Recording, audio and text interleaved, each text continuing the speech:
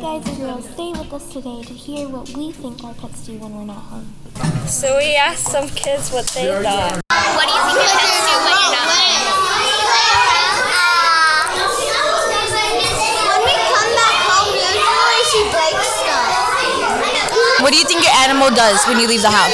He always poops. He poops? Do you think he does anything else? Scratches scratches my bed. And I like jumping on my trampoline, so you have to climb. And my last trampoline for the dogs broke. Now it's our turn to say what we think our pets do when we're not home. Starting with me. I think that my pet runs around the house. I have a cat. He's crazy. Sometimes at night I hear him screaming, like meowing, really long meows, and it's really funny, but it's kind of scary. I don't know why, but it's weird. So, yeah, that's what I think my pet does.